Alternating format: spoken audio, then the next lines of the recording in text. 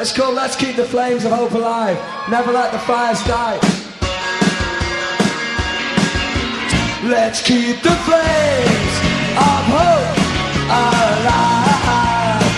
And never let the fires die. Take the lie of the lie. Okay, hey Mike, we never talk about this, but tell me, how do record sales affect you now in this modern era? It's like, what is that? Do they matter anymore when it comes to an album like Equals or Six Sigma or even Upstream and Downstream? Yeah, it's a very different phenomenon now. It's gauged in so many ways. In the 80s, our success was gauged purely by the sale of records, but now it's a combination of factors, and it's almost driven not by sales but by listenership. And we've seen a massive growth in the Alarm's listenership in the last couple of years through all the touring of America, particularly the Sigma tour last year, and the presence that, in particular, Sigma made in the world, with had incredible reviews, probably the best reviews in the history of the band.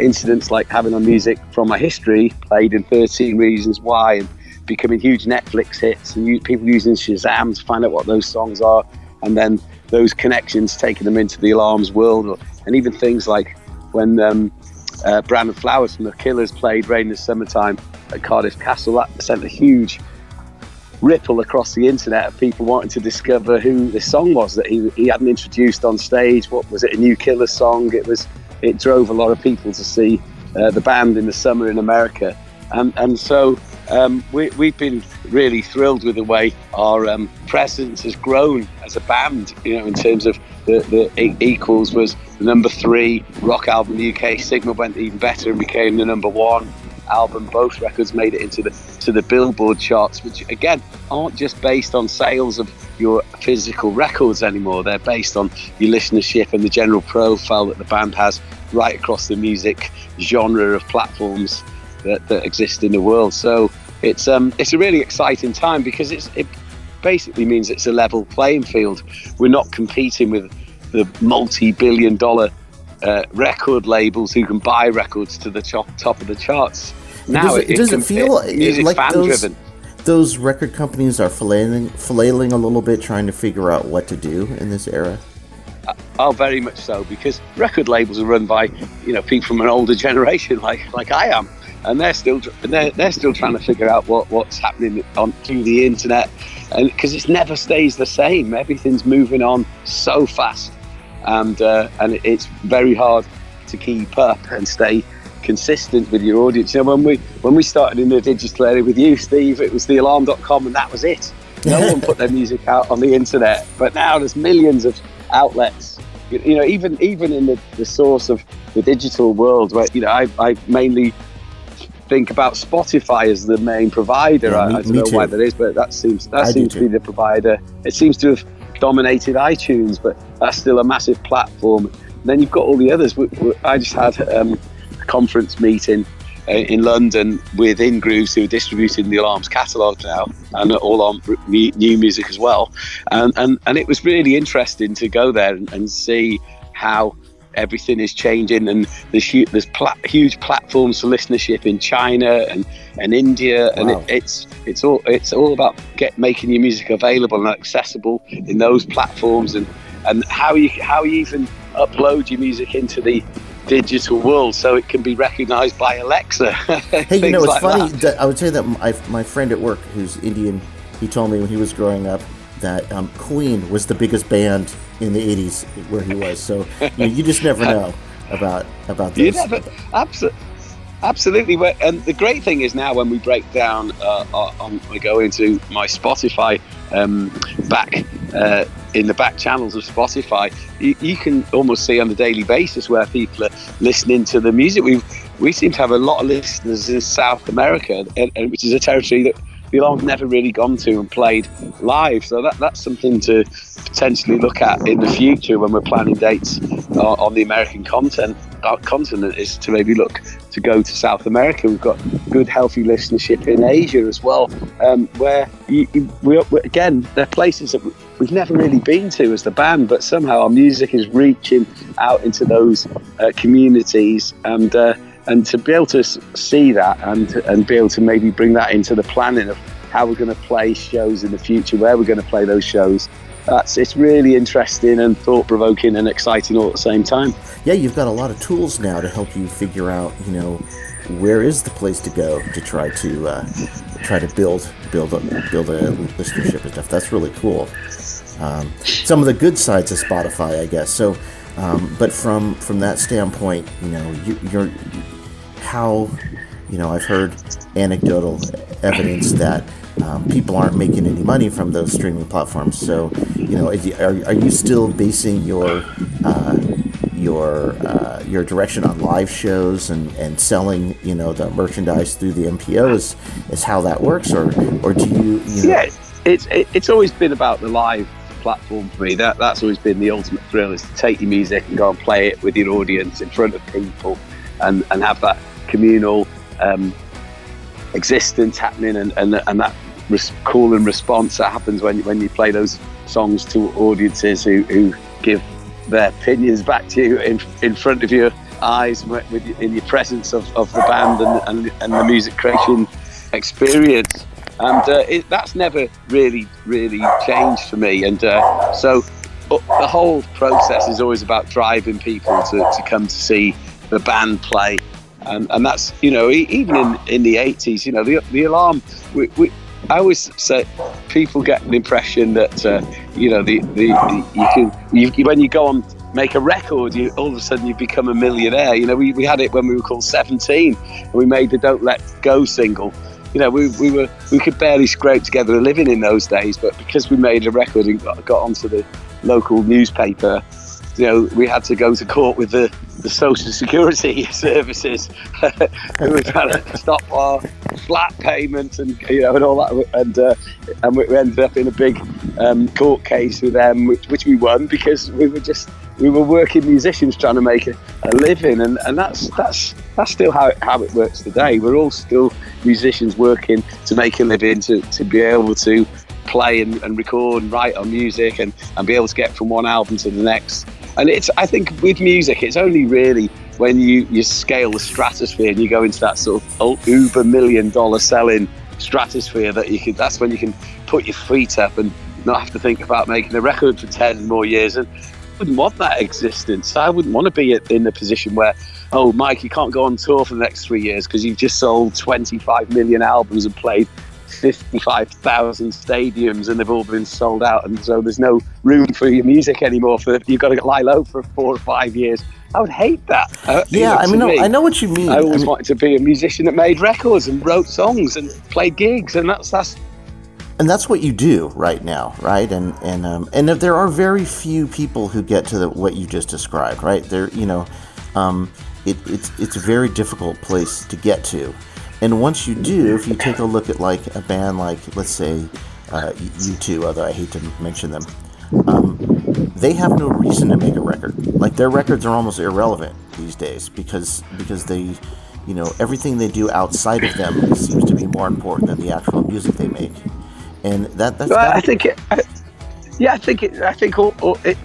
it's just different challenges. We're all bands. Equal. All bands created equal. We all have different opportunities in front of us. And sometimes just because you've got an empire behind you and a multi-million-dollar marketing budget doesn't make you the best, or the strongest, or the fittest, or the most agile. I'm been very interested to see how Coldplay have been responding to the modern era now. With their new album, they played a show in Jordan at sunset and one at sunrise, and played.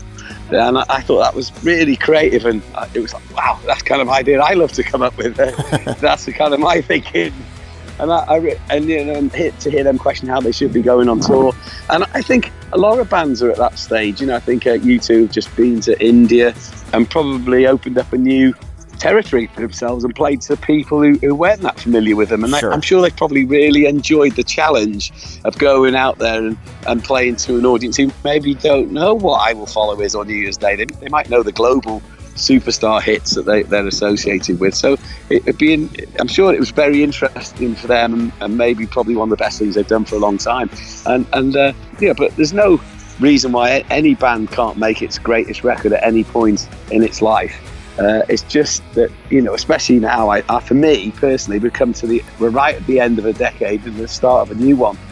And, my drive is still to keep the Alarm as a relevant band. And how we do that in the next decade is a challenge, and that's there for us all to accept, for the audience, to think, well, do I still want to be into this band? Still want to follow Mike Peters around? They're going to have to make those questions as well. And my job is to still make music and play concerts in a way that is relevant to the audience we have. And it's a real when you see how your audience grows, with a lot of people who were there at the beginning are still with us today, and there's a lot of new people who've come along in more recent times through other ventures that we've put our faith musically into, and have become fans and have discovered the back catalogue, and it's always a balancing act, I think, and so I find it a really interesting time, and really looking forward to what the challenges unfold over the next 10 years. It's really, I just find it really galvanising musically to have the opportunity to put our music out and know it's going to be heard around the world. In the 80s, we didn't know if our music would get to India or China, or the record pressings would get that far. A record shop in Mumbai would buy an Alarm record and have it stocked, Yeah.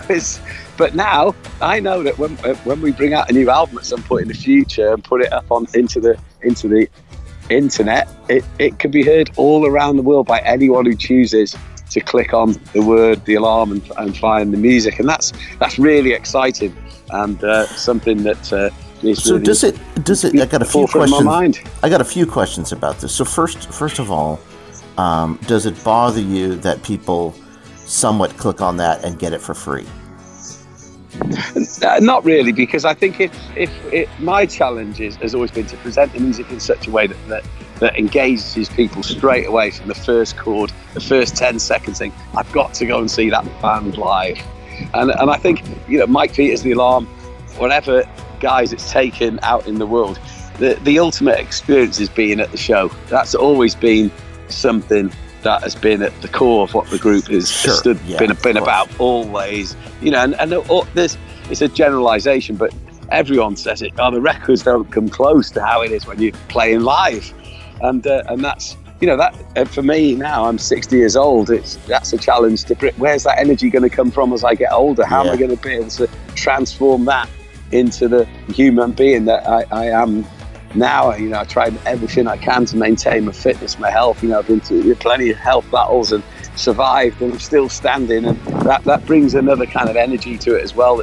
That's different to when I was 20 odd years old and bursting onto the scene, and so it's But I just think for me, you can't stop thinking about it. I can't. I'm fairly obsessed with The Alarm and the legacy and what we stand for, and tying the knots together and bringing ideas forward into the future that we're realised at certain points in history they can still come forward and be present and part of what happens in the future. And I just find it really exciting, intriguing. It's still a great mystery to me, the art of making music. I'm still obsessed, but where does it come from? Why does it land? Some of this music, some of these lyrics land on my doorstep. How come I'm the one who has to stand behind these lyrics? But that's interesting, actually. Think about it. Is philosophically, why are you the radio, or why are you the speaker for some of these ideas? Yeah, it's really intriguing, and the older I get, the more I think, am I getting closer to the source here or further away from it? I don't know. So, excuse me, about that balance that you say you need to strike. I think there's definitely a sense that some of the older material is being, I guess maybe sunsetted isn't the word, but pushed a little bit back for some of the new stuff in the last year or so, which is not a bad thing. I mean, there's tons of great new songs, and how do you and then of course you get upstream and downstream, which is a complete deconstruction or reconstruction of two albums at once, which is amazing. How are you managing that? I mean, do you? I don't know if you read comments anymore. I don't. On the internet. No, I don't either. No, I stay away from that. But otherwise, it just clouds your judgment. But well, for me, I think one thing I have in the sort of scheme of things where I can survive and operate as a musician and is that I have a rare gift to be able to, and it's an opportunity, I think, and it's to be able to go out and play songs on my own with an acoustic guitar, and then also come back armed with everything I've learned from that experience into a band configuration and play under the banner of The Alarm and present all the music I've been associated with for most of my life. And it's playing the acoustic songs on my own solo that I find that is the place where that's the breathing ground for all the thinking that drives the future. When it's really interesting on this current tour, where I was obviously, as you say, deconstructing either Hurricane and Change and playing them in a very unique way, and then in the third act of that tour, opening it up to encores and having the audience holding up their banners and shouting out their songs. It was very interesting to see what songs people wanted to hear after all that. They'd heard 39 songs, then it was their chance to sort of put the money in the jukebox and see what comes out. And it was just really interesting to see the songs that people ask for, and that's what really drives my thinking. Why are they asking for that song now? Why is it only now they're asking for? Second Generation got asked for a lot. Why is that in the forefront of people's minds today? It wasn't requested 4 years ago. So you're right. That's what even on the Sigma tour when we were doing the pre-show acoustic experiences with Gareth hosting and it was very interesting. It was almost like a fact-finding mission to see what your audience is really thinking about, what they're engaged with right now, what they're rediscovering, what they are discovering, what they like and what they've had enough of. And it's a real barometer of what you can take into the future with you. So I find that I'm lucky to be able to do that. I can go play guitar and play. Oh no, I lost you completely. Do that. Not many artists have that opportunity, So it's special to me, that, I think. Hey Mike, I'm losing your audio again. Oh, I think it's you though. It's not me this time. Oh, okay. Sorry, Steve. I heard it go doo-doo, so maybe that was something. Okay. Are you still getting it now? Yeah, I'm getting it now. Okay, great. You can edit those. So, do you find any, on that note, is there sort of a common zeitgeist that you feel arose? You mentioned Second Generation. Is there anything else that was common, among shows or countries or people that surprised you about what people were requesting or asking for? I don't know. Something intriguing to me is recently is hearing Second Generation and playing it and then connecting with the lyric again, or even the song like Absolute Reality, which we played hundreds of times. That was a song that got asked for a lot, and I was thinking that quite possibly is a song from our past, which is more relevant now than ever before. And it's singing about climate change with the cause and the solution too, and you see people really digging into that lyric, and that's again where I'm part of me thinking it. Are we going to be one of those bands, The Alarm, that is cherished a bit more after it's been laid to rest? Is it one of those bands that has to sort of live out its life before it really lives? And there are lots of bands like that.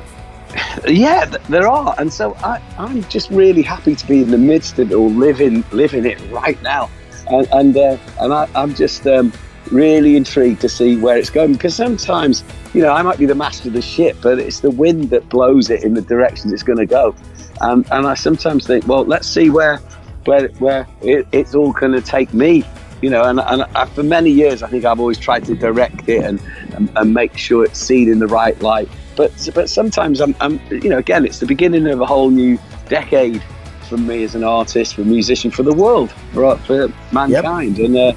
And so it's time to make sure our radar and our receptacles and our receivers are pointed in the right way and ready to go where humanity is going to go now. Where's music going to go in the next 10 years? I don't know, but it's just, I'm excited to be part of whatever's going to happen, because I still think music has a massive part to play in the world and the shaping of the world and the ideas that are spread around the planet. And so I'm lucky to be alive, lucky to be doing this whole thing, lucky to be doing it for all of my adult life. And so, yeah, I can't wait to see what's coming. Well, I have another question about that. We keep getting off on the tangents, but a few years ago when the political tides were changing a lot, I had the feeling that music was going to get way better and actually attack these things the way they did in the 70s and 80s, and it hasn't happened. And at least from my standpoint, it hasn't happened or well enough for there to be any sort of movement or social change. Why do you think that is? It's interesting, yeah, because I do agree with you. I don't see young bands tackling it in the same way. Not bands that really are making a connection to an audience. I'm sure there's some bands out there, that are doing Sam it. Fenders speaking it, and you know, the other people out there. But I don't. I think the main arena to play in is so controlled now, and it's just driven by a certain amount of promoters who own all the festivals around the world, that own the gateway onto TV. You know, there's no TV outlets anymore. When we were growing up musically, and when I say growing up, I mean as young adults, not just as kids. When we were maturing, you know, a lot of our music was visual, and we saw it on MTV, and we saw, you know, the video channels, and there was a lot of TV on TV music. You know, it was Top of the Pops and American Bandstand and 120 minutes that everyone tuned into. It was essential. Well, it was like a weekend. Common truth that people were all seeing at the same time. Yeah, and we don't have that now. You know, everyone puts their music on YouTube. It's and some break out and they're colossal, but it's those colossal hits tend to be fairly almost gimmicky. Really, they don't seem to say too much. You know, because they to become colossal in the modern world, you can't be divisive. You can't choose a side. You have to be all things to all people, and then you can have those global kind of hits. Well, that's what I was going to say. I don't follow this too closely, but I thought I heard a couple of weeks ago U2 had supported some revolutionary in Philippines. I may be totally wrong about this, and then the audience turned on them about it, and they had to apologize for it. And it feels like, you know, like you have to play it safe, just like you said, to play both sides to appease everyone, because you don't know which side a whole group of people are on anymore. There's no common truth about what's good and what's right. No, nobody wants to say who they're voting for to a pollster anymore. No one wants to reveal themselves in that way. The secrecy of the ballot box is sacrosanct, and that's where you find out the real truth. That's why a lot of elections have gone completely the opposite way of thinking of late, and we're living in a world where the actual audience themselves are massive. They're the stars, you know. They're the masters now. You know, it's not follow the band; it's the band follows the most. I mean, and the shift with their dynamic bands are, you know, a thumbprint away from being deleted from some because they presence in the world. You know, that's one thing that's a benefit to the Alarm, is we sold a lot of records in the 80s, and they're still in the world. You know, they haven't been broken down, melted down, and recycled. They're still in people. Some of them are still in people's lofts and haven't been touched for a long time. And some cherished and played every day. but we have a physical presence in a lot of people's homes and in their lives, and those records can always be brought out, dusted down, and say, well, I'm going to go and see The Alarm now, what's going on. And I think, I'm really proud of the fact that when people come to see The Alarm, we're still a band that are active. We're still, even through Love, Hope, Strength, changing people's lives when we're trying to save lives. When the recent tour was played in the UK, the Hurricane of Change tour, it was a very political tour, because those records were created in very political times. And when the end of the Industrial Revolution, the dawn of the new information age, it was all written right there. And the parallels of 30 years ago were immense, and they became more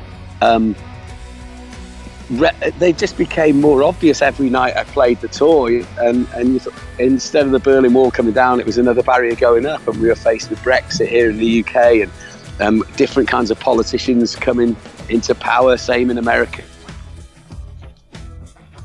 Actually changing world now, and I still think, we still don't realise how powerful the audience has in the say that they're the makers of the stars and the breakers of the stars.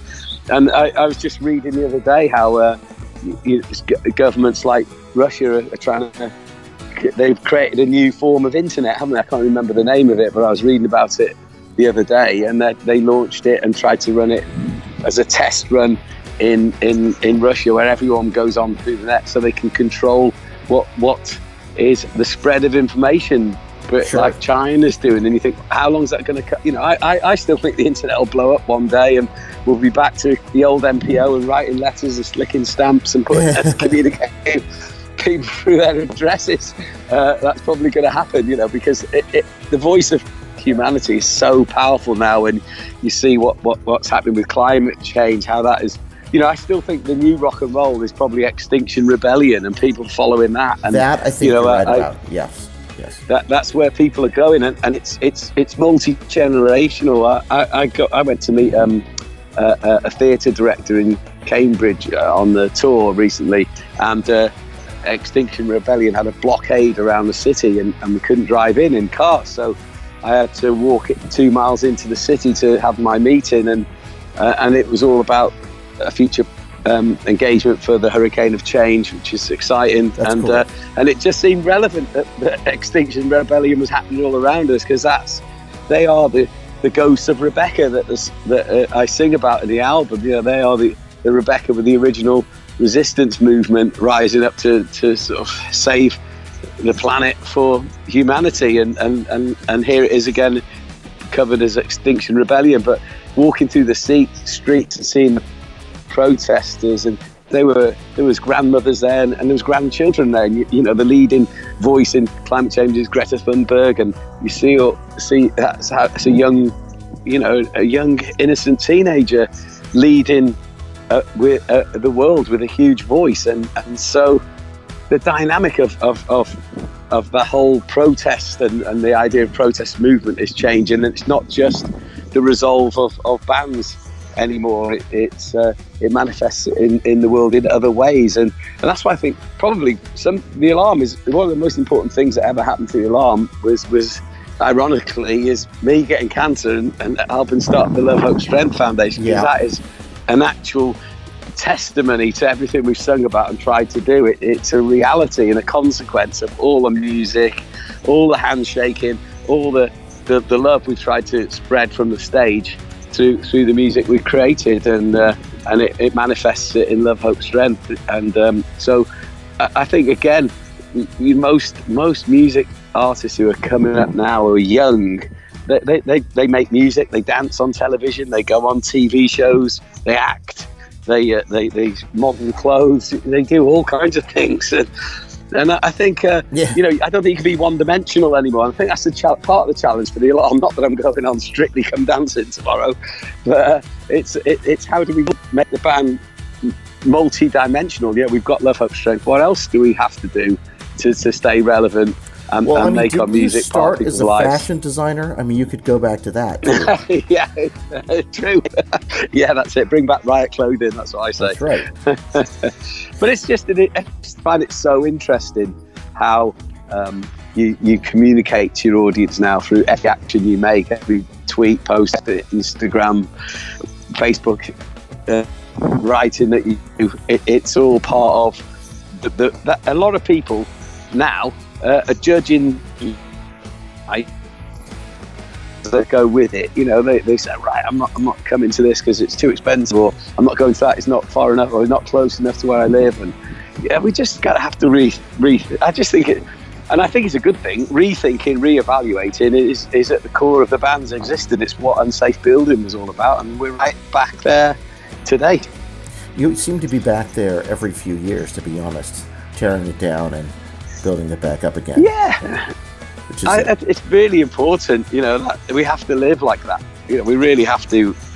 You know, you can't write those words and not live them. No. Not live them out, and you can't.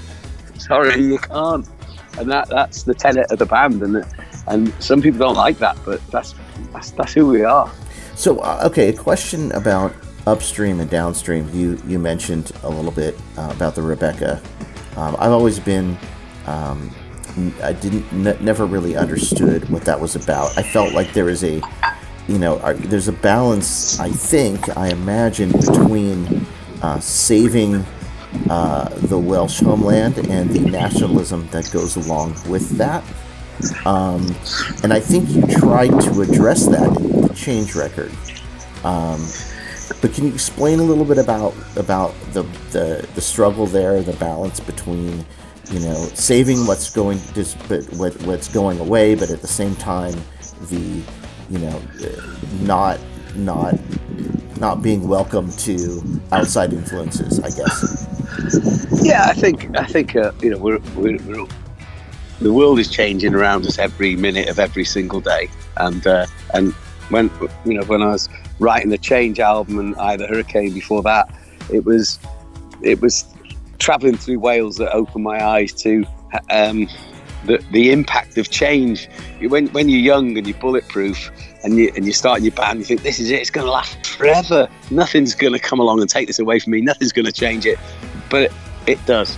And it was the first time when I had to really think about how we were going to survive beyond into another decade, and to find the survival mechanism. I sort of looked back into the history of my own country and realised that Wales was defined itself as a nation through acts of defiance, through coming together of people like the Rebecca who would try to take the land back for their own and stop the land grab that was going on, to seize the resources that could drive the economy of a small country like Wales, and then to see the again as an adult, seeing the miners' strike in the 80s and being affected by that, and seeing how that you could see that it was almost a futile battle because the Industrial Revolution had come to an end and had decreed that the old ways of life had to be broken up,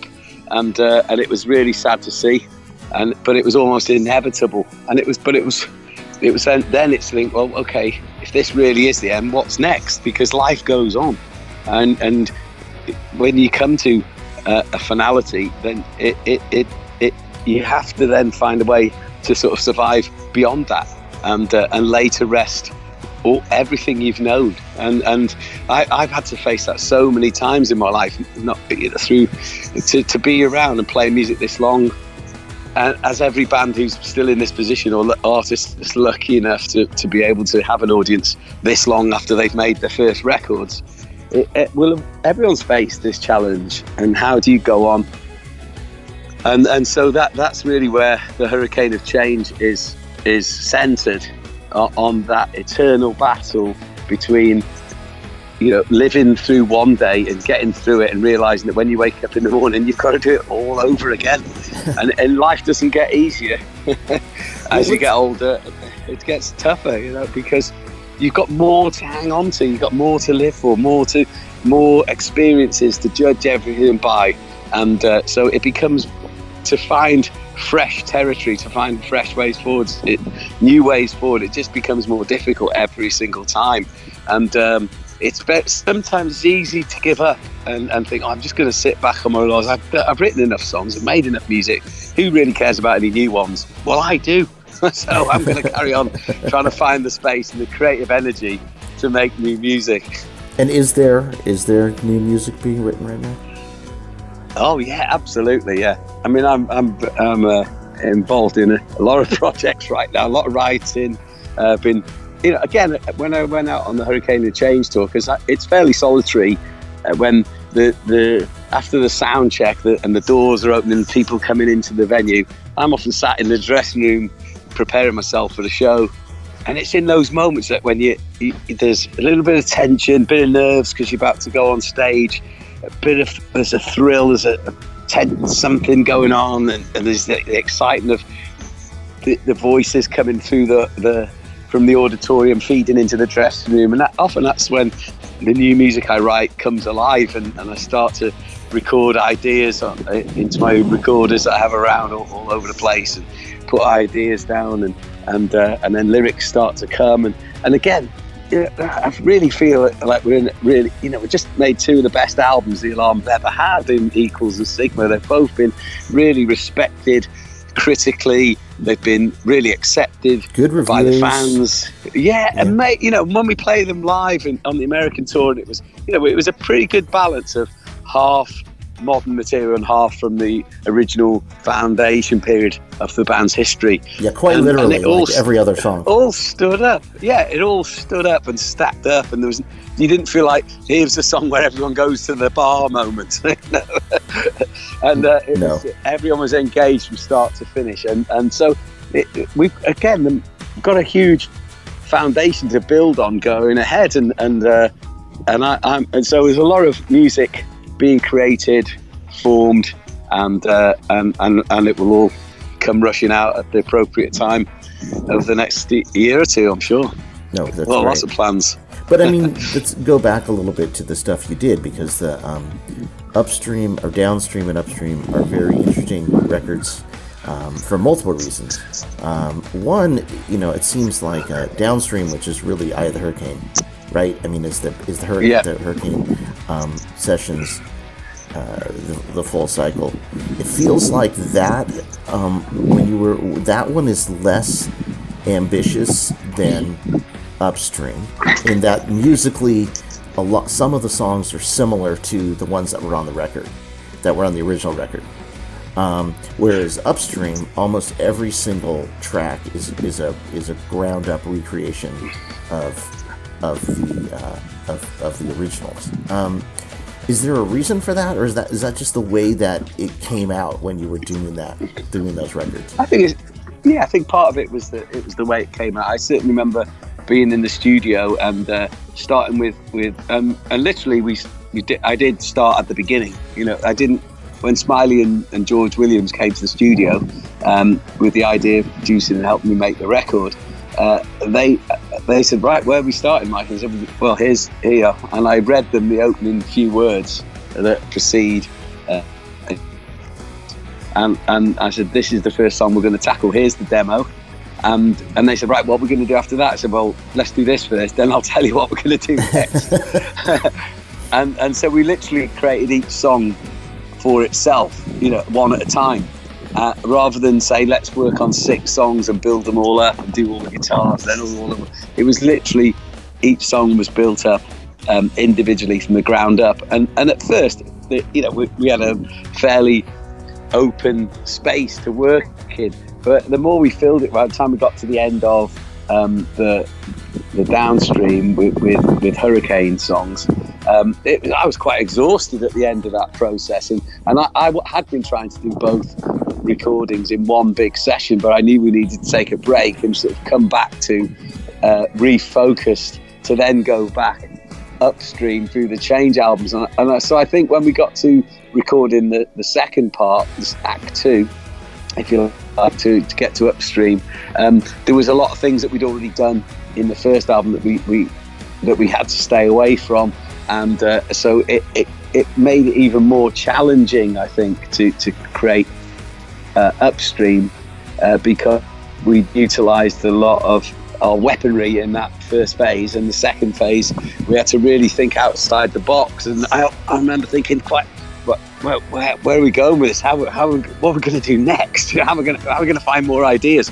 But the lyrics were so profound, and I think that the lyrics themselves came to life again, being set free from the 1980s bedroom setting, if you like. Yes. The suits and the clothing they were given in the 80s, it was stripped, right? Put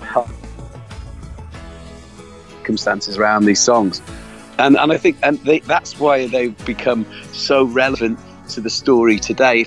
If we just reissued Hurricane Change, said, these have a relevance to today, but they were recorded 30 years ago, it wouldn't quite be the same. They'll still take you back to the Berlin Wall coming down and the end of the miners' strike and all that kind of thing. Whereas when you hear these new recordings, you're involved in Trump and Brexit and the changing world and Putin and all these new things that are happening all around us, and that's your information that you are bringing into your list here in these.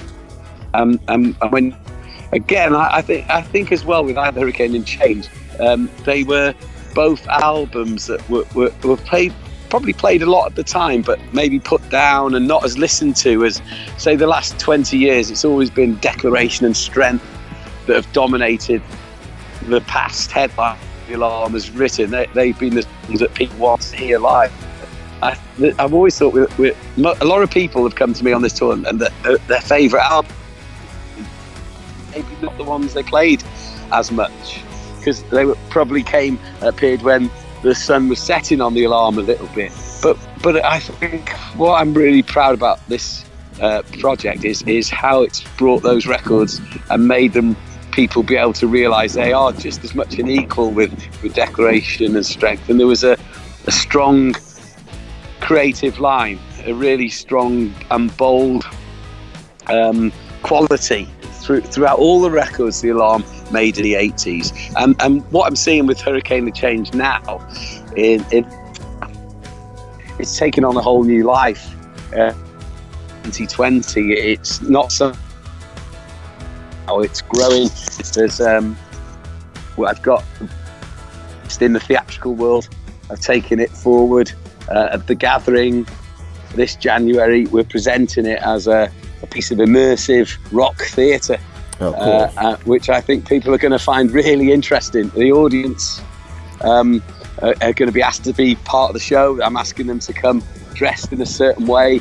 I've got Sean Jones, who's an actor who's a big Alarm fan, but he was in Blood Brothers, which is a stage production that's endlessly toured the country. It's been one of the biggest hits in British theatrical history. He's only just finished in Blood Brothers. He's going to take on the role of the narrator, and he's going to be carrying the story forward, so I can just play the music and separate from the story a little bit, so we can, as a rock, but with all the theatrical elements around it and some elements of experiences I've been a part of in last few years. I've been to a few secret cinema productions in London which immerse everyone in the theatrical experience and bring the acting out off the screen into the theatre itself, and it's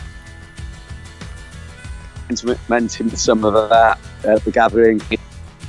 And we've got I know I've already got a theatre ready to which I won't say too much about now because I've got that's all something to come in the new year, but it's about taking stream into the theatre and making it a real live production with acting and immersion and screens and rock music playing and the audience becoming part of the show, where when the certain protagonists come onto the stage, they can boo or cheer, whichever way they feel, and we can make the show and the outcome feel amazing and really challenging for people and really riveting, and something that will make them think as well about their own lives and how they're going to respond to the changes which we're all going to have to live with in the coming years. Yeah, no, that sounds really cool. So that's your the next? I'm sure that's the next big announcement you'll have next year.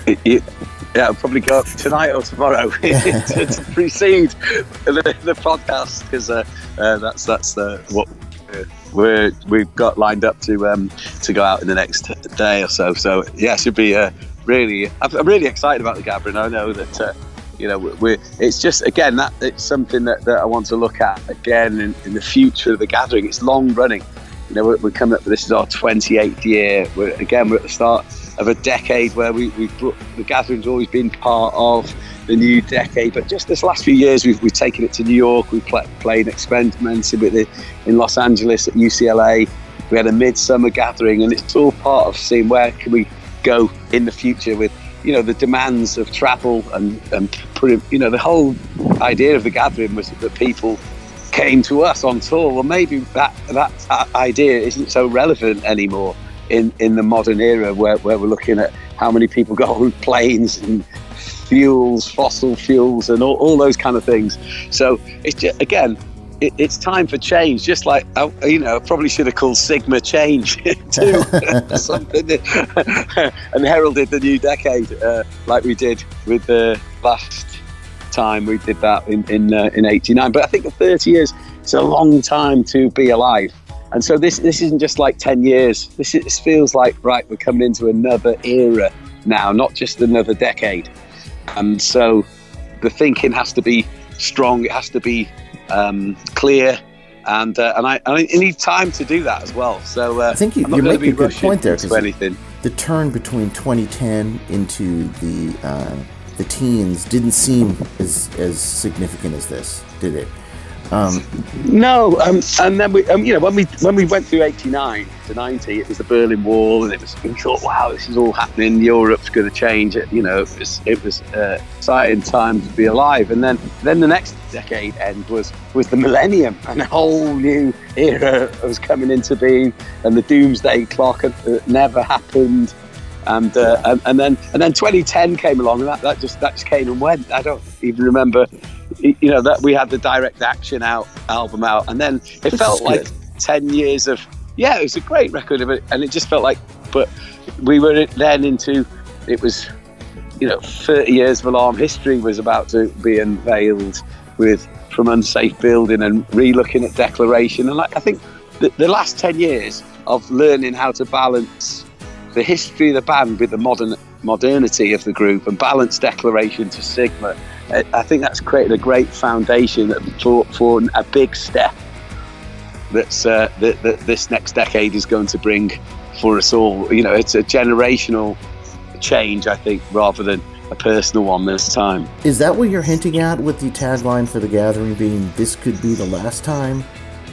Well, yes, because I have to look at myself and think, see what age I am, how I can, I think I mentioned it earlier in the podcast, how I can still capture and harness an energy that makes the Alarm feel like the Alarm when you come see the band. It's and find the way that I can still play a song like 68 Guns and still make it relevant, still be proud to sing it, and still make it be something that is a big part of what we do as well, and also create the music that can live alongside that. And it just doesn't happen by hoping it's going to happen. It comes around because you have to be able to dig deep. You have to be prepared to dig deep, and you have to ask people to come on massive journeys with you, leaps of faith almost. And so I don't know where it's going to. I've been listening to all kinds of music from young bands like Fontaine's DC, and then going back to listening to a lot of old early Joy Division, and again, the great thing about having the streaming service is you can leap around. You can go from Patti Smith 1 minute and go and listen to Journey if you want. Yeah, and you can make as many playlists as you want of different types of music and stick them together and see how they sound together. That's it. But on the other hand, I've loved reconnecting to my vinyl connection and playing albums from start to finish, and that Hurricane of Change, Stream, upstream, downstream is a result of that. It's creating something that you have to listen to in its entirety to get it, and that could be a bit of an anomaly. I don't know whether there's a place for that in where we're going in the new future. Then only time will tell. But there's, I think there's room for both probably. But again, taking our music, I'm really excited about the opportunity to maybe taking Stream Hurricane of Change into a theatrical environment where it is, you come in to see a real show. The tour was like that. It was set in seated theatres, but it was a monologue. It was one man in character for 2 hours before I even said hello to the audience. It was pretty intense, and but to be able to break out of that discipline and then add all sorts to it, I'm really excited about where that. It's just when you look back in history, you think of how Tommy for The Who set them free from being a singles mod band into something massive in the end, something that transcended genre. And so hope maybe this Hurricane of Change can be some way of liberating the Alarm from its history, but uniting it into something fresh and that's all about the present. So it's I'm really intrigued to see where it's going to go, because to take it into the theatre world, there's going to be a theatrical direction involved in that, which might mean writing parts of it or extending parts of the dialogue or the monologue. Who knows? It's just going to be interesting to work with some different disciplines and see how that come back into the music. We're in a year's time, it will be time to think about the Alarm's 40th anniversary. So all these things are going to impact on what we do. So are you thinking about a full band being in that setting, playing in the theater? That's what. Yeah, absolutely. That's what I am hoping to achieve at the Gathering is that the band will be on stage as the band. But in between, there'll be things happening in and around the stage, in and amongst the audience, that will enhance the theatrical aspect of, and also propel them and suck them into the story even more, and also bring out their own feelings, make them want to question, well, what's going on here? What's happening? I think it's great. I want it to be. I think there's a certain element about music that's a bit safe as a form of entertainment, if you like, in modern society. When you go to see sports, you don't know what's going to happen.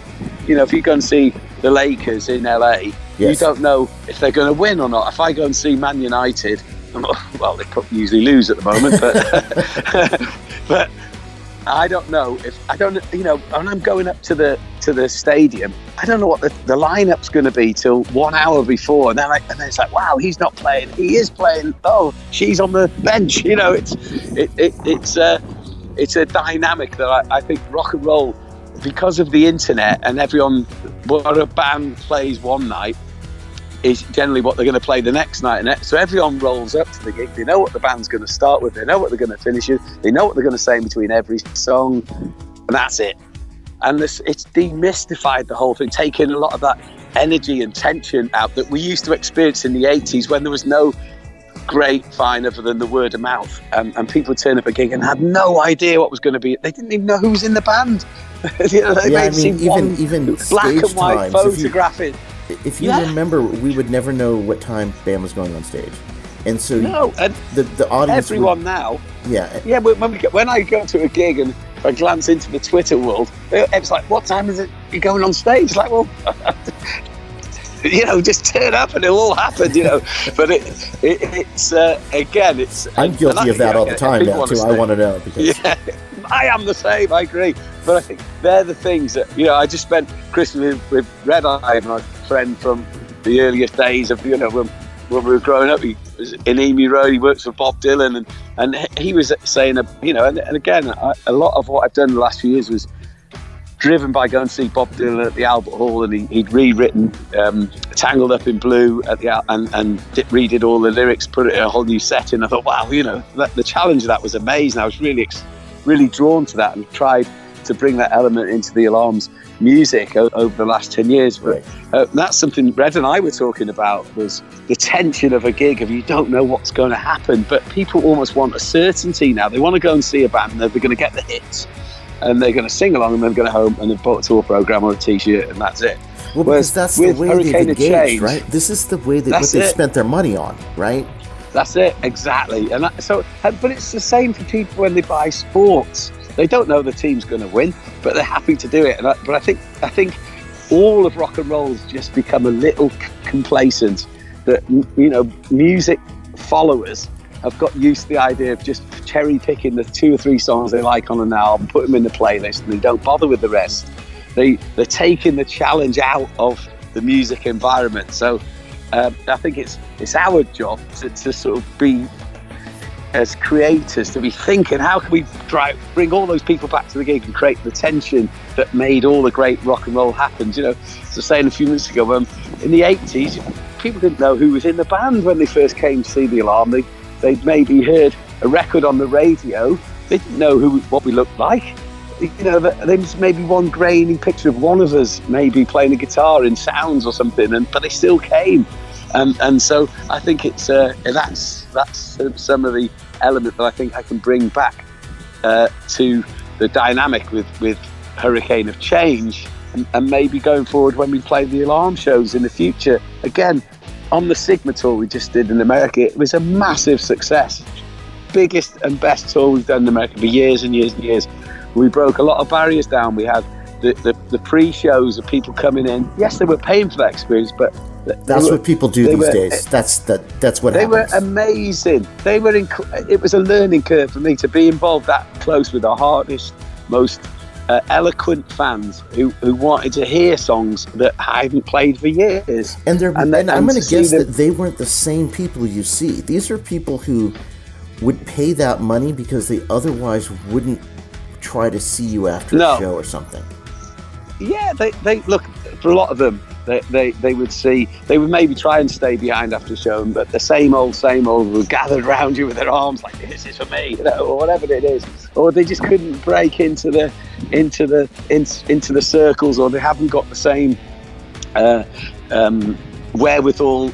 You know, they don't want to push themselves to the front or feel like they're taking up your time. Right. But it was just great to meet fans from all walks of life who wanted to be in that situation, and we could talk and play music for an hour, and it was amazing. And it was one of the best things we've ever done. Having Gareth on the tour as an MC, it made the tour feel like a big communal experience for everybody. There wasn't a minute but when the audience were being addressed. You know, there's no boring changeovers where the amps are getting lifted off the stage and you just, not as I go to the bar, there's another 10 roadies. You know, it wasn't like that. The show, when you came in, you were engaged from the minute you came in to the moment you left at the end of the night, and it was fantastic. And I just think, how can we make the touring feel more exciting? Because sometimes the things that you don't want to, I've been dead set against doing any of those kind of, you know, as people call them, meet and greets type of things. Right.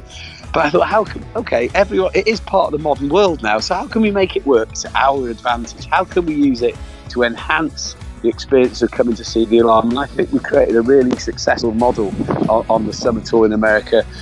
You know, we're looking at other ways. It's almost like that's what the gathering that we started in '92 was, a way fans could come to the venue, meet, hang out with me in the after show, ask the questions, get involved in quizzes, photographs, whatever they want. It's sort of, and the gathering has always been seen by the outside world, by every other band on the planet, as been a bit of a revolution musically. And as a musical gig, and lots of bands have copied the idea of the gathering. You know, it's coming up for nearly 30 years of existence now, and so my ambition is that's why I think the gathering has to be rethought, because we probably have to take that on. That idea is the future of touring, of how we're going to present ourselves on the road in the future as a band, and so it'll still be, we come into every part of the world and playing the music of the Alarm, and trying to tap into the future way of life that's coming for all of us. That sounds cool. I mean, that's a really intriguing thing that you bring up for people to think about. Like, what does that actually mean?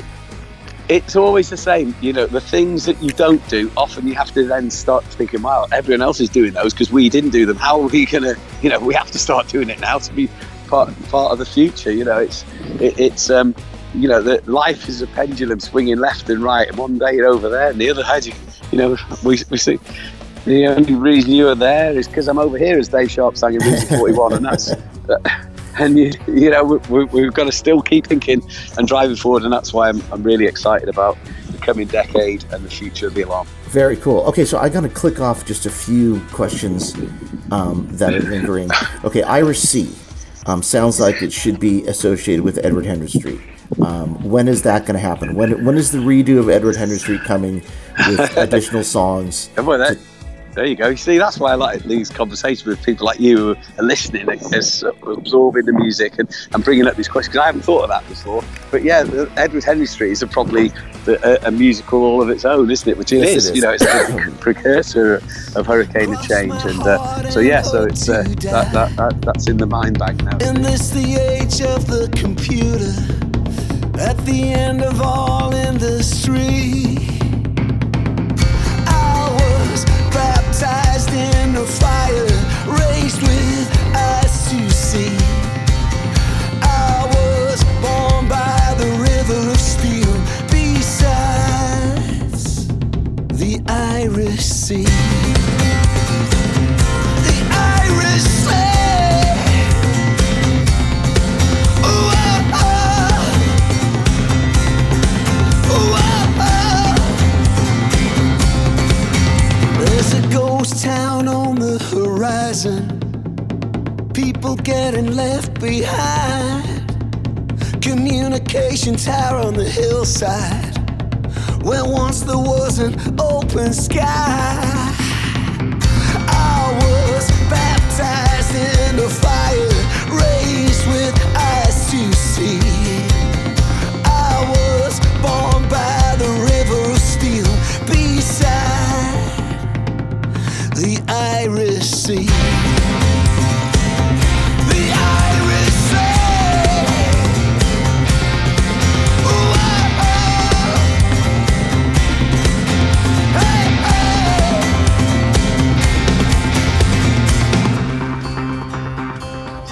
Future reference. Good. The new version of Devolution Working Man Blues is incredible on Upstream. Sounds like I think so, yeah. It should have been recorded that way in the first place. Can you explain why it wasn't, and why and how it sounds so much better the way it's done now as opposed to then? Yeah, I think at that time we'd become a little bit safe musically to keep the balance in the group. We were a little bit afraid of pushing each other to the edges of creativity, because that could have caused more distress, kind of distresses that we'd experienced with either hurricane. So I think we were playing a little bit safe with change, to be quite honest, and that's why there's so much more potentially in those songs than we discovered at the time. And so I think because I was working on my own, and also with other people like George and Smiley, who are creatives who want to go to the edge, we were able to take it into a much more modern setting. Very cool. Yeah, I mean, we could talk forever about that record, but people should just go get it and listen to it, because those things are amazing. Just to hear. Well, I'll have a whole year of him this year. I bet. That's what's coming up. So it's going to be exciting. Yeah, exciting. And then one more question. Raw. So when are you even thinking about how you would approach the Raw record for one of these updates or reimaginings? Definitely thinking about that, and I am definitely thinking about that, and I haven't got the actual answer to how I'm going to approach that yet, other than I think it has to be something very spontaneous and quick and written and conceived and released almost overnight, a bit like Shine On, John Lennon, Instant Karma. Raw, yeah, there's other ways of putting those three letters together, isn't there?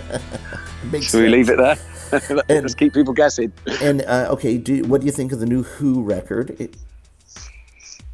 At first I wasn't quite sure, because I wasn't sure about about it at first, but then the more I've played it, there's certain elements have really grown on me. So it's still a record. I actually did buy it a year ago, and through a friend of mine, Gary Zoldos, who he told me that if you go on the Who site and purchase it now, you'll get a signed copy from Pete Townsend. So I did, and mine arrived just before Christmas. So yeah, I've been playing it, and I'm still at the assimilating stage. But at first I was a little bit, I'm not sure.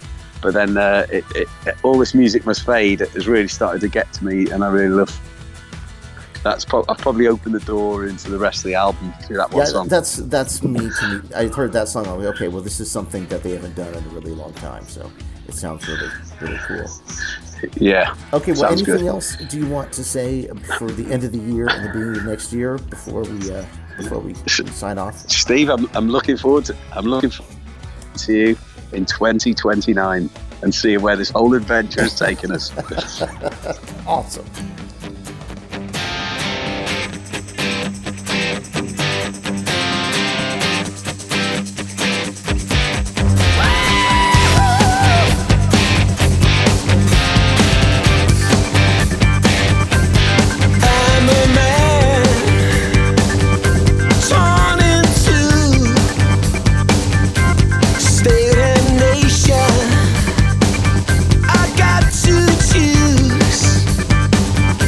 For